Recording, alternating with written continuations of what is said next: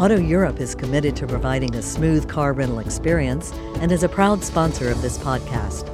Visit autoeurope.com/Rick for a special Rick Steves offer.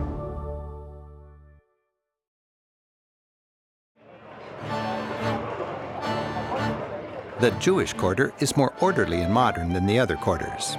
Much of this area was destroyed during the fighting in 1948 or under the ensuing period of Jordanian occupation. After they took control of Jerusalem in 1967, the Israelis rebuilt this quarter. While it's not convenient or economical to live in this medieval tangle, devout Jews find great joy living and raising their families so close to the Western Wall. The Damascus Gate leads from the Old City into modern Jerusalem. Joining locals in an afternoon stroll down Ben Yehuda Street in Jerusalem's new city, we appreciate this culture's fascinating mix of East and West, secular and sacred, modern and traditional. About 3/4 of all Israelis are Jewish, but most of these are secular Jews, non-practicing. About 15% of Israeli Jews are Orthodox, very religious and living conservative lifestyles that require them to be apart in many ways. Entire districts of Jerusalem are known as ultra-Orthodox, and about 20% of the population is Arab Israelis, generally Muslim Palestinians who never left after the formation of Israel. Christians, who are mostly Arabs, make up a very small and shrinking minority.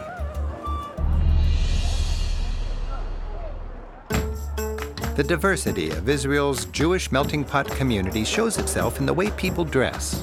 This is especially evident at places of worship and in ultra-Orthodox neighborhoods. With the help of a local guide, like A.B. Bresler, Simply People Watching comes with fascinating cultural insights. Walking down the street, there are so many different fashions, different ways people dress. Well, that's because they express their belonging to a certain group and following a certain rabbi. Different rabbis set standards of how their followers should be dressed. What does the block on the forehead indicate? Well, in the scripture it says you should always have the love of God on your mind. So in that capsule, they have a parchment with that scripture. What's the significance of the yarmulke? Jews wear yarmulkes because they are constantly reminding themselves that God is above them. So everybody who's wearing a yarmulke, it's a constant reminder their maker is up above. Definitely. Now you see a lot of Orthodox, even the little boys, with long earlocks. Regarding the earlocks, the Torah is very specific. Thou shalt not shave the sides of your face. And these people take those words as it is written. You notice women are dressed quite modestly. The Orthodox women are always dressed modestly, but when they get married, they take it one step upwards and they cover their hair in public. Now, most people wear black among the men. Why is that? The dominant color amongst the men is black because they're still mourning the destruction of Jerusalem nearly 2,000 years ago.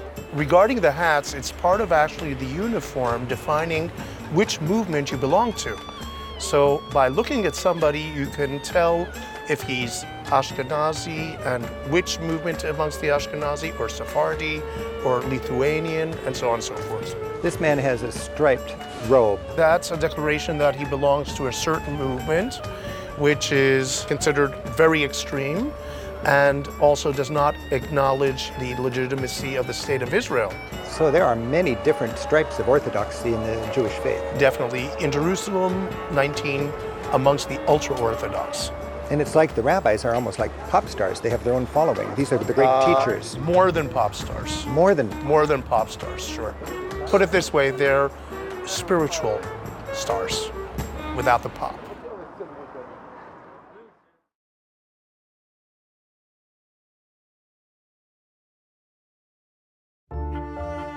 Traveling through Europe? At AutoEurope.com, you can compare car rental companies to find the best rates. Auto Europe also provides a 24/7 service hotline to help from pickup to drop-off. Visit AutoEurope.com/Rick to get a special Rick Steves offer with any car rental.